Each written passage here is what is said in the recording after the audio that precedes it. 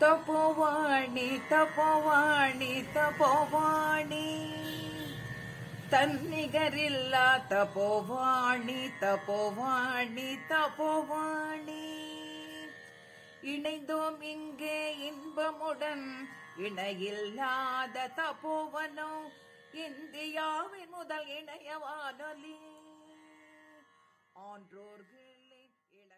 வணக்கம் அனுசியா. இது தபோவாணி இணைய வானொலி.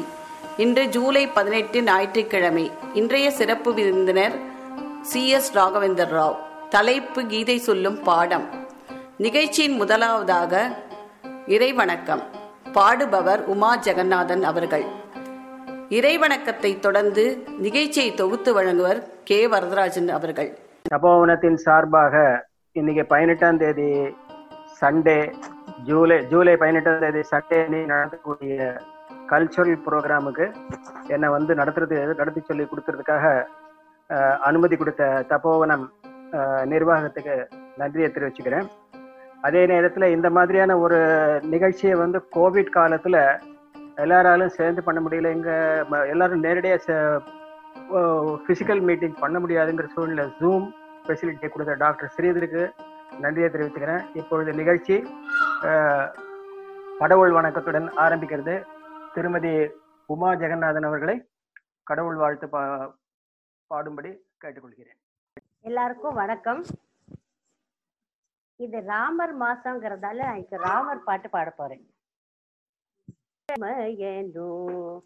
பமரரு தாவேனோ ಬಲ್ಲರಯ್ಯ ರಾಮಯಂಬುವೋ ಎರಡು ಅಕ್ಷರದ ಮಹಿಮಯನು ಪಾಮರರು ತಾವೇನೋ ಬಲ್ಲರಯ್ಯ ರಾಯಂದ ಮಾತ್ರದೊಳು ರಕ್ತ ಮಾಂಸದೊಳಿದ ಆಯಸ್ತಿಗತವಾದ ಅತಿ ಪಾಪವನ್ನು ಮಾನವರೇ ಮಾಡಿ ಮಹಾರಾಯ ಮೂರ್ತಿಯ ಕೊಡುವ ದಾನವರು ವಾಲ್ಮೀಕಿ ಮುನಿರಾಯ ಬಲ್ಲ ರಾಮ ಎಂಬುವ ಎರಡು ಅಕ್ಷರದ ಮಹಿಮಯನು ಪಾಮರರು ತಾವೇನೋ ಬಲ್ಲರಯ್ಯ ದೊರೆಯೊಳಿ ನಾಮಕ್ಕೆ ಸಿರಿಮಿಗಳು ಇಲ್ಲೆಂದು ಸಿರಿಯರ ಭೋಗದಂತ ಹಿತಭಾಗವಾಗಿ ಹಿತಕಾಯಗಳ ಒಳಗಿದ ಮಾಡುವ ಪರಿಯ ದಾನವರು ವಾಲ್ಮೀಕಿ ಮುನಿರಾಯ ಬಲ್ಲ ರಾಮ ಎಂಬುವ ಎರಡು ಅಕ್ಷರದ ಮಹಿಮಯನು ಪಾಮರರು ತಾವೇನೋ ಬಲ್ಲರಯ್ಯ. இந்த வாரத்தை பொறுத்த மட்டும் உண்டானது என்னன்னாக்கா ஸ்பிரிச்சுவல் ஸ்பீச், ஆன்மீக சொற்பொழிவு. இப்பொழுது நான் ஸ்பிரிச்சுவல் ஸ்பீச் பேசக்கூடிய, தட் இஸ் ஆன்மீக சொற்பொழிவு பேசக்கூடிய ராகவேந்தர் ராவ் பற்றி உங்கள்கிட்ட சொல்கிறேன். 1940 சென்னையில் பிறந்தார். பிஎஸ்சி கெமிஸ்ட்ரி விவேகானந்தா காலேஜ்லேருந்து பெற்றார். அதுக்கப்புறம் அவர் சேர்ந்து 1967 வரைக்கும் ஃபாரன்சிக் சயின்ஸ் லேபரட்டரி சென்னையில் வேலை சேர்ந்திருந்தார். அந்த வேலை சேர்ந்துட்டு இருக்கும் பொழுதே தனிமையில் எம்எஸ்சிக்கு சமமான படிப்பு ஒன்று இருக்கு, ஏஐசி சொல்லுவா, அசோசியேஷன் ஆஃப் இன்ஸ்டிடியூட் ஆஃப் கெமிஸ்ட்ரின்னு சொல்லிட்டு, அது படிக்கிறது எம்எஸ்சிக்கு உண்டானது படிச்சுட்டு 1967 வாங்கினார். அப்புறம் 1967 1998 வரைக்கும் ஹெச்பிஎஃப் என்று சொல்லக்கூடிய ஹிந்துஸ்தான் போட்டோ ஃபிலிம்ஸ்ல குவாலிட்டி அஷூரன்ஸ் டிவிஷனுடைய, அதாவது தரத்தை உறுதி செய்யக்கூடிய கோட்டத்திற்கு தலைவராக இருந்திருக்கிறார். அவருடைய முக்கியமான கான்ட்ரிபியூஷன்ஸ் சொல்லணும்னாக்கா பாலியஸ்டர் ஃபில்ம்ஸ் டு மெடிக்கல் எக்ஸ்ரேஸ்ன்னு சொல்லக்கூடியதை பண்றதுக்கு அது சம்பந்தமான ட்ரைனிங் வாங்குறதுக்கு என்னன்னாக்கா யூஎஸ்ஏல இருக்க டூபான் கம்பெனிக்கு போயிட்டு வந்திருக்கார். நம்மகிட்ட 2018 இருந்து தப்போவனத்துல இருந்துட்டு இருக்கார். பல நிகழ்ச்சிகள் நடத்திருக்கார். அது எல்லாருக்குமே நல்லா தெரியும். அவருடைய வயசு 81 நாம சொன்னா கூட அவர் ஒரு இளைஞர். எல்லாருக்கும் ஒரு உறுதியான முறையில நல்ல முறையில அப்பப்போ மகிழ்ச்சி பேசக்கூடிய அளவுல நிறைய நிகழ்ச்சிகள் சொல்லி பட்டிருக்கா. அநேக நிகழ்ச்சிகள் ஆன்மீகம் சம்பந்தமானது. இன்னைக்கு பேசக்கூடிய டாபிக் கீதை புகட்டும் பாடம், லெசன் ஃப்ரம் கீதா. அவர் கூட இதை பத்தி பேசுறதுக்கு முன்னால கொஞ்சம் அவர்கிட்ட பேசும்போது என்னன்னா 2 கதையை அடிப்படையை வச்சு சொல்ல போறேன்னு இருக்கார். எல்லாருக்குமே கதை கேட்கறதுக்கு பிடிக்கும். ஏன்னா நம்மளாம் வயசா எடுத்து கதை எத்தனையோ விஷயங்களை தாண்டும். பழைய காலத்து கதையெல்லாம் கொஞ்சம் ஓரளவு கேட்டோம்னு நல்லா இருக்குங்கிற முறையில பார்க்கும்போது கதை மூலமா கீதை புகட்டும் பாடம் சொல்ல போறார் நம்முடைய பேச்சாளர் ஸ்ரீ ராகவேந்திர ராவ் அவர்களை அழைக்கிறார். அவரிடம் டயஸை கொடுத்துறேன். வானொலியின் மூலம் உங்களுடன் நான் பேச மிகவும் பெருமைப்படுகிறேன். வாய்ப்பளித்த எனக்கு Tapovan management secretary Subramaniam sir, ad hoc committee members மற்றும் டாக்டர் ஸ்ரீதர், சுப்பு அவர்கள், நந்தகுமார் அவர்கள், ஸ்ரீதர் நம்ம கிருஷ்ணரை பத்தி சொல்லணும். அப்புறம் மிஸ்டர் வரதராஜன் அவர்கள் பிரமாதமா அரேஞ்ச் பண்ணிட்டு என்ன ரொம்ப கம்ஃபர்டபுளா பண்ணியிருக்காரு இந்த ஜோனல் மீட்டிங்ல. நான் சென்ட்ரல் ஹால்ல பேசியிருக்கேன், கம்ஃபர்டபுளா பேசியிருக்கேன். ஆனா ஜூம் மீட்டிங்ல பேசுறது இது ஃபர்ஸ்ட் டைம். இவ்வளவு டெக்னிக்கலிட்டிஸ் இருக்கும்போது எனக்கு கொஞ்சம் பயமா இருந்தது. அவர் ஒரு கான்பிடன்ஸ் லெவலை இன்க்ரீஸ் பண்ணிட்டார். அப்புறம் இன்னைக்கு Sunday. when it is Sunday it is speech day. when it is Sunday it is speech day. எங்க? இன் தப்போவன். ஒவ்வொரு ஞாயிற்றுக்கிழமையும் விடாம யாரோ ஒருத்தர் பேசிட்டே இருப்பாங்க. நல்ல விஷயமா நமக்கு பெனிஃபிட் ஆகிற வரைக்கும் பேசுறாங்க. கடந்த வாரங்களில் பலதரப்பட்ட சிறந்த பேச்சாளர்கள் தங்கள் துறையிலிருந்து கருத்துக்களை பகிர்ந்து கொண்டார்கள். அவைகளை எல்லாம் கேட்டோம், அறிந்தோம், உயர்ந்தோம். சற்றே மாறுதலுக்காக ஆன்மீகம் தழுவிய சொற்பொழிவை தேர்ந்தெடுத்திருக்கிறேன். அவன் துணை புரிவான். தங்கள் ஆதரவுடன், அனுமதியுடன் என் பேச்சை துவங்குகிறேன். We'll go to the business. ஆரம்பிக்கும் போது நம்மாழ்வார் அருளி செய்த திருவாய்மொழியிலிருந்து ஒரு சின்ன இது. நாடீர் நாள்தோறும் வாடா மலர் கொண்டு பாடீர் அவன் நாமம் வீடே பெறலாம். நம் வாழ்க்கை ஒரு வழிபாடு. ஒவ்வொரு நாளும் நாம் செய்யும் செயல்கள் இறைவனுக்கு நாம் செய்யும் திருவாராதனை. அந்த திருவாராதனை செவ்வனே செய்ய வேண்டும் அல்லவா? அதுல ஒரு தப்பு இருக்கக்கூடாது. இப்ப பாருங்க, ஒரு நாட்டுக்கு என்ன தேவைங்க? லா, ஆர்டர், இதுக்கெல்லாம் கான்ஸ்டிடியூஷன் இருக்கு. we know that we have got a constitution for India. அதே மாதிரி நம்ம வாழ்க்கை ஒரு நாடு. அதுக்கு என்ன வேணும்? Code of conduct. இந்த வாழ்க்கைக்கு, மனிதனுடைய வாழ்க்கைக்கு கோட் ஆஃப் கான்டக்ட் கொடுத்தது யாரு? பகவான் கிருஷ்ணன். அவரே அருளி செய்தார். அவர் வாயிலிருந்து, திருவாயிலிருந்து அருளி செய்த பகவத்கீதை எப்படிப்பட்டது? அரியதொரு பொக்கிஷம், வேதங்களின் உருவம், உபநிடதங்களின் சாராம்சம், 18 அத்தியாயங்கள், ஏறத்தாழ 700 ஸ்லோகங்கள், ஒவ்வொன்றும் நவரத்னமாலை. ஒவ்வொரு ஸ்லோகங்க நவரத்னமாலை. Single shlok of Gita per day keeps all your worries away. கீதோபதேசம் எப்போது? நேத்தா, முன்னா நேத்தா இல்ல, எவ்வளோ நாளாச்சு. But still we remember Gita, we have to follow that. அன்று நடந்ததல்ல, இன்றும் நடந்து கொண்டிருக்கிறது. கீதோபதேசம் இன்னும் இருக்குன்னு கேட்டீங்களா? நீங்க எங்க நம்ம இதுக்கு போக வேண்டாம். இங்கேயே நம்ம மனசுக்குள்ளேயே கீதோபதேசம். ஒவ்வொரு மனிதனுக்கும் மனம் ஒரு பேட்டில் ஃபீல்டு. அங்க துரியோதனன் அர்ஜுனுக்கு எப்படி நடந்தோ ஒவ்வொரு மௌனம் சஞ்சலம் அடைந்து கொண்டே கீதோபதேசம் ஒவ்வொரு க்ஷணமும் கண்ணன் நமக்கு செய்து கொண்டிருக்கிறான். நாம தான் அதை கேட்கறது இல்லை. அதெல்லாம் விட்டுட்டு பின்னால ரொம்ப தவிக்கிறோம். கீதை 700 ஸ்லோகங்கள் இருக்கு. நமக்கு என்னன்னா சில ஆஸ்பிரேஷன்ஸ் இருக்கு. நாம எல்லாமே 18 அத்தியாயங்கள் நல்லா படிச்சு நல்லா அர்த்தம் புரிஞ்சுக்கிட்டு அதைப்படி நடக்கணும்னு சொன்னா அது முடியறதில்லை. ஒருத்தன் என்ன பண்ணா, கீதையை ஃபுல்லா படித்தான். அவருடைய குரு கிட்ட போனான். குருஜி, நான் கீதை 700 ஸ்லோகங்களும் படிச்சாச்சேன்னு. பா, இது ரொம்ப கிரேட், 700 ஸ்லோகங்களும் படிச்சாச்சான்னு. ஆமா, எனக்கு ஒரு சின்ன சந்தேகம். என்னது? இந்த ஒரு ஸ்லோகம் மாத்திரம் எனக்கு விளங்கவே இல்லைன்னா. படிச்சது 700 ஸ்லோகம், ஒரு ஸ்லோகத்துக்கு அர்த்தம் புரியலன்னா அதுக்கு குருஜி இம்மிடியட் ரிப்ளை பண்ணாரு. நீயாவது பரவாயில்லப்பா, நானும் எவ்வளவு வருஷமோ இந்த 700 ஸ்லோகத்தை படிச்சுட்டு இருக்கேன், எனக்கு ஒண்ணு கூட விளங்க.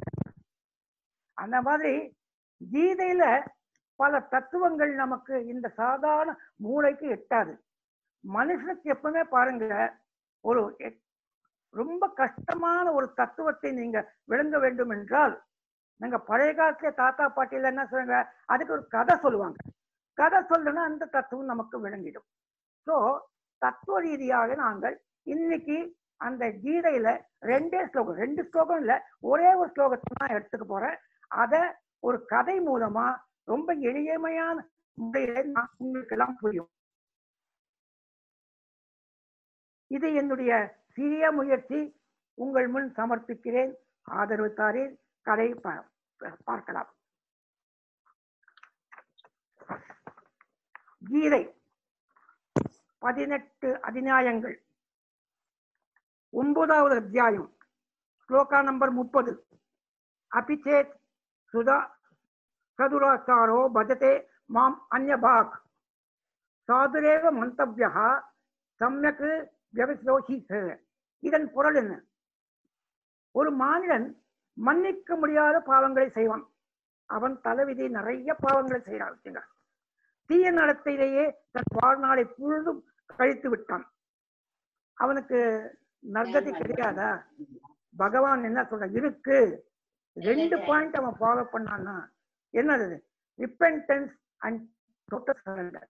இது 2 டெஃபினட்டா என்னுடைய பாதார விந்தங்களுக்கு அவன் வந்து சேரலாம்.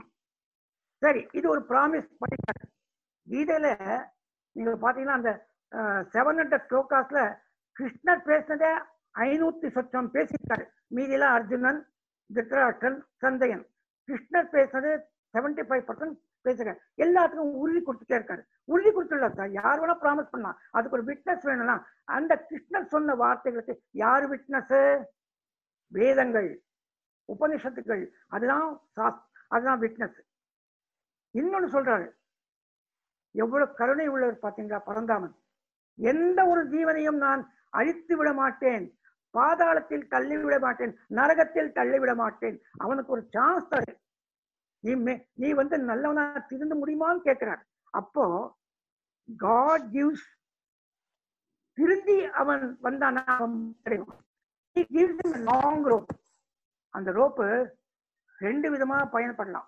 ஒன்னு to hang himself, I cannot depend. இன்னொன்னு, அந்த ரோப்பை பிடிச்சிட்டு I can come to your பாதாரவிந்தம். இந்த உட்கருத்தை உணர்த்தும் கதைகளை நாம் கேட்போம். நான் சொல்ல போற கதையில உன்னிப்பாக நீங்கள் கவனிக்க வேண்டிய 2 விஷயங்கள் உண்டு. ஒன்னு ரிப்பென்டன்ஸ், இன்னொன்று டோட்டல் சரண்டர் டு காட். இப்போ நம்ம மனசு என்னன்னா பிளஸ் மைனஸ் 2 இருக்கு. It is a fight between virtue and divinity. It's a fight between virtue and divinity. It is a fight between lust, L-U-S-T, lust and divinity. It is a fight between paganism and Paulinism. Paganism, Paulinism என்றது Thomas Hardy என்ற ஒரு நாவலாசிரியர் தன்னுடைய நாவல ரொம்ப அழகா கொடுத்திருக்காரு. அதான் நான் எடுத்திருக்கேன். அடுத்து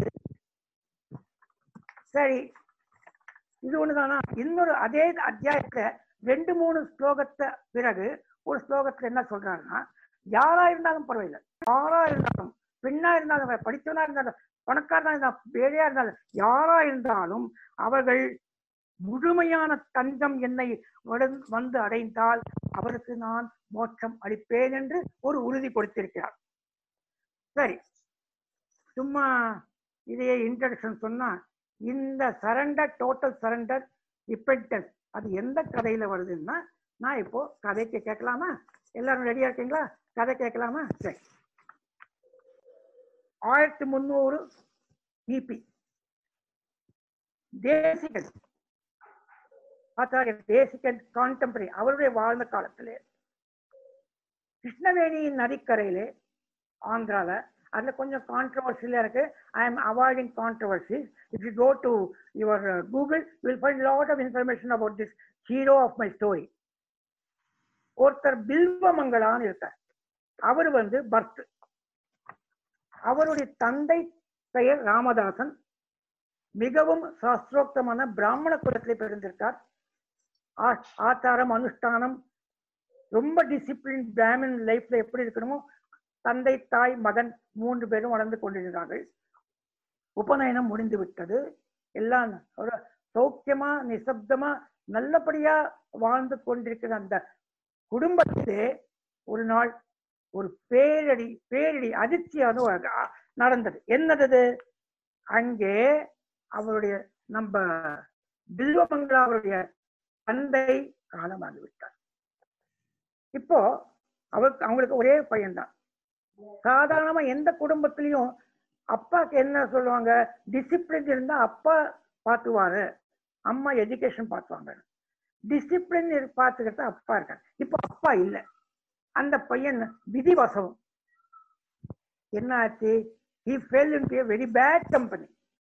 நன்னடத்தை போய் கெட்ட நடத்தை கூட அவன் சேர ஆரம்பிச்சான். எல்லோரும் கெட்ட நண்பர்கள், தீய குணங்கள், தீய பழக்க வழக்கங்கள் அதோடு சேர்ந்துட்டு தன்னுடைய தர்மத்தை மறந்து விட்டான், குலாச்சாரத்தை மறந்துட்டான், அனுஷ்டானங்களை மறந்து விட்டான், எல்லாம் மறந்துட்டான். பூணல் மாற்றம். அந்த சமயத்துல இப்படி இருக்கும் விதிவசம். யாருக்கு நாளைக்கு என்ன வரும் தெரியாது. ஒருத்தன் எப்பவுமே நல்லவனா இருப்பான்னு சொல்லவே முடியாது. அந்த வசத்துல கிருஷ்ணவேணி நதிக்கரை அந்த பக்கம் ஒரு பெண்மணி, அவ வேசி, very bad girl, by name Chintamani. அவளுடைய நட்பு அவனுக்கு கிடைத்தது. அந்த நட்பு வளர வளர வளர நம்ம பில்வமங்களா அதுக்கே அவன் பிரே ஆகிவிட்டான். அதுக்கே அவன் பூரா இதாகிட்டு எப்ப பார்த்தாலும் சிந்தாமணி வீட்டிலேயே இருப்பான். தன்னுடைய வீட்டுக்கு போக மாட்டான். அந்த மாதிரி போச்சு. அவன் என்னமோ தெரியல, விதிவசத்தால சிந்தாமணி அப்படி போட்டு இழுக்கிட்டா, இவனும் சிந்தாமணிக்கே உருக்கிட்டு இருக்கான். இப்படி இருக்கும்போது ஒரு நாள் அவனுடைய தந்தை சார்த்தம் வந்து, யாரு? பில்வமங்களா அப்பாவுடைய சார்த்தம். அப்போ மனசு பூரா சிந்தாமணி வீடு, சிந்தாமணியே நினைச்சேன். கடவுளை நினைக்கல, சாதத்தை நினைக்கல, அப்பாவை நினைக்கல, அம்மாவை நினைக்கல, மூதாதை யாரும் நினைக்கல. அவன் மனசு பூரா 24 மணி நேரம் சிந்தாமணி சிந்தாமணி சிந்தாமணி. அது என்ன பண்ணாலும் அந்த பொம்பளை தெரியாது. அவனை வசீகரப்படுத்தி விட்டான். அப்போ சாதம் முடியல. அப்போ வேக வேகமா அந்த வந்திருக்க பிராமணா புரோகிதர்கிட்ட வேகமா முடியுங்க நான் போகணும்னு சொல்லி அவங்களுக்கு பிராமணாவுக்கு போஜனம் கூட முடியல, தட்சணை கூட கொடுக்கல. உடனே என்ன பண்ணிவிட்டான்? வீட்டை விட்டு வெளியே வந்து விட்டான். அப்போ அவனுடைய தாயும் உறவினர்களும் எல்லாரும் சேர்ந்து, பில்வமங்களா போகாதே போகாதே, இன்னைக்கு உன்னுடைய சாதம் இந்த பாவக்காரத்தை பண்ணாதேன்னு எவ்வளவு கெஞ்சினார்கள். கேட்கவில்லை. வெளியே வந்து விட்டான். ஓடுறான். கிருஷ்ணவேணி நதிக்கு வரைக்கும் ஓடுறான். அந்த சாயங்காலம் ஆயிடுச்சு. மேக கூட்டம், பயங்கரமான மழை பொழியுது, இருட்டு, கும்மிருட்டு, எங்க நதி இருக்குன்னு தெரியல. அந்த இருட்ட பழைய கால கிராமம் இல்லையா, இருட்டெல்லாம் இருக்கு. ஓடுறான். நதி வந்துருச்சு. அங்க பார்த்தா கொட்டுத மழை கொட்டுது. அங்க வெள்ளம், கிருஷ்ணவேணி நதியில வெள்ளம். ஒரு படகுக்காரன் ஒருத்தம் கூட இல்லை. எதுவும் போய் படகு வேணும் படம் நான் கொடுக்க மாட்டேன், எங்களுக்கு லைஃப் தான் முக்கியம், நாங்க வரமாட்டேன் போசாமின்ட்டாங்க. என்ன பண்ண தெரியல. அவனுக்கு கிருஷ்ணவேணி அந்த உறுத்தல் இருந்தது, அந்த காம வெறி வந்து விட்டது. அந்த காம வெறி இருக்கு பாத்தீங்களா, அதுதான் மனுஷனுக்கு எப்பவுமே ரொம்ப மோசம். ராமகிருஷ்ணா பரமஹம்சா சொல்லியிருக்காரு, number 1 2 enemies for man. One is woman, sorry, I mean those people, woman and money. இப்ப என்ன பண்ணா, அந்த காம வெறியில நாம என்ன பண்றோம்னு தெரியாது, இவனுக்கு நீந்தவும் தெரியாது. தமான நதியில குடித்தான், அப்படியே நீந்திட்டு இருக்கான், நீந்த தெரியாது, போயிட்டு இருப்பான். அவன் உயிர் போயிருந்தா நான் இங்க மீட் பண்ணிருக்க மாட்டேன், இந்த கதையை உங்ககிட்ட சொல்லியிருக்க மாட்டேன். விதிவசத்தால அவனுக்கு இன்னும் பொழைச்சிருக்கணும். அவன் என்ன பண்ண, அப்போ ஏதோ ஒரு கட்டை மிதந்து கொண்டு வந்திருந்தது, அதை பிடித்து கொண்டார். போராடி போராடி போராடி அந்த கரைக்கு போய் செய்து விட்டான். அங்க போய் அந்த கரையை கும்மிட்டு எங்க போனது இல்ல, சிந்தாமணி வீட்டு தெரியவனுக்கு இருட்டுல போனா போனா அங்க கதவு சாத்திருந்தது, ஒரு மதில் சுவர் இருந்தது. அந்த மதில் சுவர் மேல ஒரு கருப்பு தாம்புக்கு இருந்தது, அதை பிடித்து கொண்டு உள்ளே மதில் சுவர் இறங்கிவிட்டால் கதவை தட்டினான். சிந்தாமணி வந்தாள்.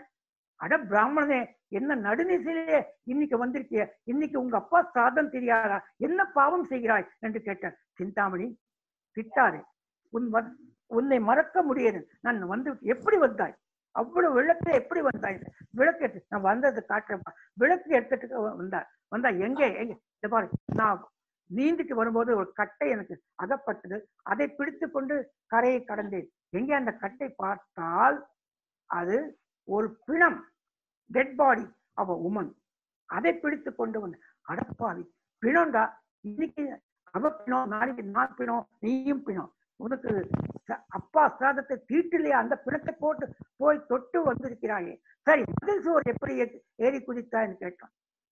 அப்போ பார், அந்த மதில் சூழல ஒரு தாம்பு கயிறு இருக்குல்ல, அதை பிடித்து கொண்டு உள்ளே வந்தேன். அந்த தாம்பு கயிறை பார்த்தா விளக்கப்பட்ட அது கருநாகம். அந்த கருநாகத்தை பிடித்து கொண்டு அவள் உள்ளே இறங்கிட்டான். பாவி, கருநாகம், தாம்பு கயிறு, பிணம், இதை எடுத்து கொண்டு வந்தாயே. அப்போ உள்ள வீட்டுல கொண்டு போய் அவள் என்ன பண்ணா, பில்வா கேளு, இந்த சரீரம் அனித்தியம், என்னுடைய சரீரம் புறம் ரத்தம், எலும்பு, தோல், இன்னைக்கு நான் இருக்கேன், இது அழகு அல்ல, நித்தியம் அனித்தியம், என் துர்கந்தம் வீசுகிறது, இன்னைக்கு அனித்தியம், நீ போகம் வேண்டும் என்று கேட்கிறார், அது பர்மனன்ட் அல்ல, அனித்தியம், இதை நீ ஒப்பிட்டு பாரு. இந்த காமத்தையும் என் மேல இருக்கிற அன்பையும் நீ வந்து அந்த பரந்தாமன் மேல காட்டியிருந்தா இந்நேரத்திற்கு உனக்கு நர்கத்தை வந்திருக்கும். அந்த பரந்தாமனை பார், துளசி மாலை என்ன, சுகந்தம் என்ன, திலகம் என்ன, எவ்வளவு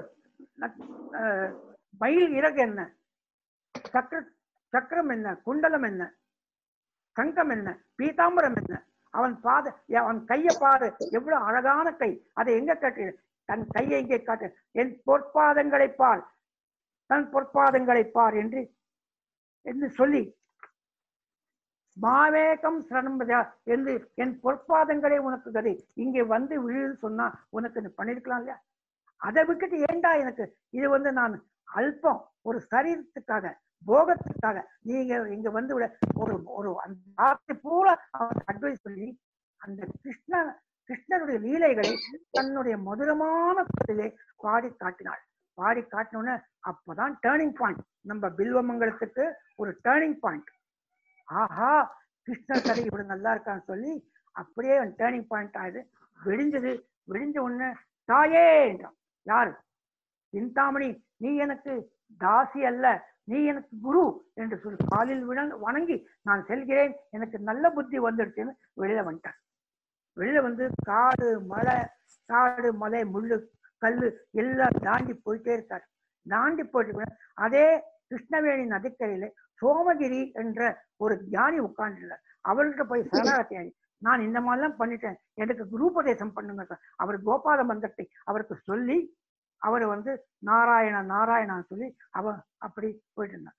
அப்போ எப்பவுமே நம்ம நடிச்சு விடாது, ஒரு கெட்ட புத்தி மறுபடியும் வருமா வராதுன்னு நாங்க ஒரேடியா அறுக்க முடியாது. எப்பவுமே மனித சுபாவம்னா கொஞ்சம் கொஞ்சம் கொஞ்சம் அப்படியே தப்பனம் வரும். அதுக்குதான் there is a difference between temptation and your commitment. என்ன ஆகும்? டெம்டேஷன் ரொம்ப மோசங்க. அதே டெம்டேஷன் என்ன, நான் ஒரு தடவை பார்த்தேன். டெம்டேஷன் என்ன பண்ணுன்னா, இட் இஸ் ஜஸ்ட் லைக் உங்க கதவுல வந்து காலிங் பெல்ல அழுத்தினா சாதாரணமா ஆப்பர்ச்சுனிட்டி ஒரு தடவை காலிங் பெல் அமுக்கும். Opportunity knocks only one, but temptation goes on knocking. அது என்ன பண்ணும்? காலிங் பெல் மேல அழுத்திட்டே இருக்கும். அப்ப நீங்க என்ன பண்ணுவீங்க? யாரா அழுத்தாங்க, ஓபன் பண்ணிட்டீங்க வச்சுக்கோங்க, அந்த temptation you become a prey pocket. அந்த மாதிரி இப்ப பில்வம் அந்த தீய புத்தி வர ஆரம்பிச்சு. எப்ப வந்தது?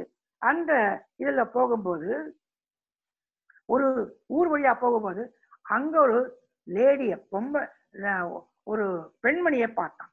அந்த பெண்மணியை பார்த்த உடனே மறுபடியும் பழைய ஞாபகம் வந்தது. அவ வீட்டுக்கு பக்கமே போயிட்டு அந்த பெண்மணி வீட்டுக்குள்ளே போனதும் அந்த திண்ணையில உட்கார்ந்தான். அந்த அம்மா உள்ள போயிட்டாங்க. உடனே வந்து வீட்டுக்காரர், நீ யாரப்பா, என்ன வேணும்? அவ வந்து ரொம்ப ஓப்பனா பிராங்கா தன்னுடைய கெட்ட நடத்தை எல்லாம் அந்த வீட்டுக்காரர்கிட்ட சொல்லிட்டான். சொல்லிட்டு, ஐயா எப்படியா மறுபடியும் உங்க வைஃப் அந்த பெண்ணை கொஞ்சம் கூப்பிடுறீங்களான்னு, நான் பார்த்துட்டு போறேன், அந்த ஒரு அல்ப ஆசை எனக்கு இருக்குன்னு சொன்னான். அப்போ அவர் நினைச்சாரு, இவன் என்ன பண்றான், பார்த்துட்டான போறான், பெண்ணை பார்த்துட்டா போற, இதுல ஒன்றும் தப்பு இல்லையே. அதனால அவன் புத்தி தீவிரமான சொல்லி உள்ளே பெண்ணை கூப்பிட்டான். வா. அவர் பார்க்கிறாரு. அவன் வந்தான். பார்த்த உடனே அந்த அம்மா வரல. அதுக்குள்ள அவன் மனசுல போராட்டம். மறுபடியும் இந்த பாவத்தை பண்ண போறியே, என்னுடைய பாதார விந்தத்தில் நீ வர முடியாது, என்னடா பண்றேன்னு அவர் பில்வமங்கலத்தை பரமாத்மா கேட்கின்றார். இல்ல, அந்த பெண்ணை பார்க்கணும். காமம் இஸ் எ ஃபைட் பிட்வீன் காமம் அண்ட் டிவினிட்டி. ஒண்ணும் பண்ண தெரியல. நல்ல வேளை அந்த பெண்ணு உடனே வரல. அந்த போராட்டத்துல அவனுக்கு என்ன பண்ணணும்னு தெரியல. பக்கத்துல இருக்கிற அந்த மரத்துல இருக்கிற ஒரு பில்வ மரம் இருந்தது. அதுல 2 குச்சி எடுத்தான். தன் கண்ணுக்கு கொண்டு போனான். இந்த கண்ணு தானே உன்னை பாவம் செய்ய சொல்லுது, இந்த கண்ணு தானே என்ன கெட்ட நடத்தை கொடுது, இந்த கண்ணு தானே எனக்கு மோட்சத்தை காட்ட மாட்டேன், இந்த கண்ணை இருந்தா என்ன போனா என்ன சொல்லி அந்த ஞானக்கண் வேண்டும், பரந்தாமா எனக்கு ஞானக்கண் சொல்லி 2 குத்தியால கண்ணை அப்படியே குத்தி விட்டார். ரத்தம் வழிந்தது. பில்வமங்கலம் குருடனாகி விட்டான். ஒண்ணும் பண்ண முடியல. அந்த வீட்டுக்காரன் அந்த அம்மா ஒரே அழுத்தது, இது என்ன வம்பா போச்சேன்னு. கண்ணுல எங்க போறோம்னு தெரியல. கண்ணுல ரத்தமா வருது, தண்ணியா வருது. அப்படியே கிருஷ்ணா முகுந்தா முராரேன். இது தபோவாணி இணைய வானொலி. திரு CS ராகவேந்தர் ராவ் அவர்களின் கீதை சொல்லும் பாடம் பகுதி 1 கேட்டு மகிழ்ந்தீர்கள். நிகழ்ச்சியின் அடுத்த பகுதியை அடுத்த நிகழ்ச்சியில் கேட்கலாம்.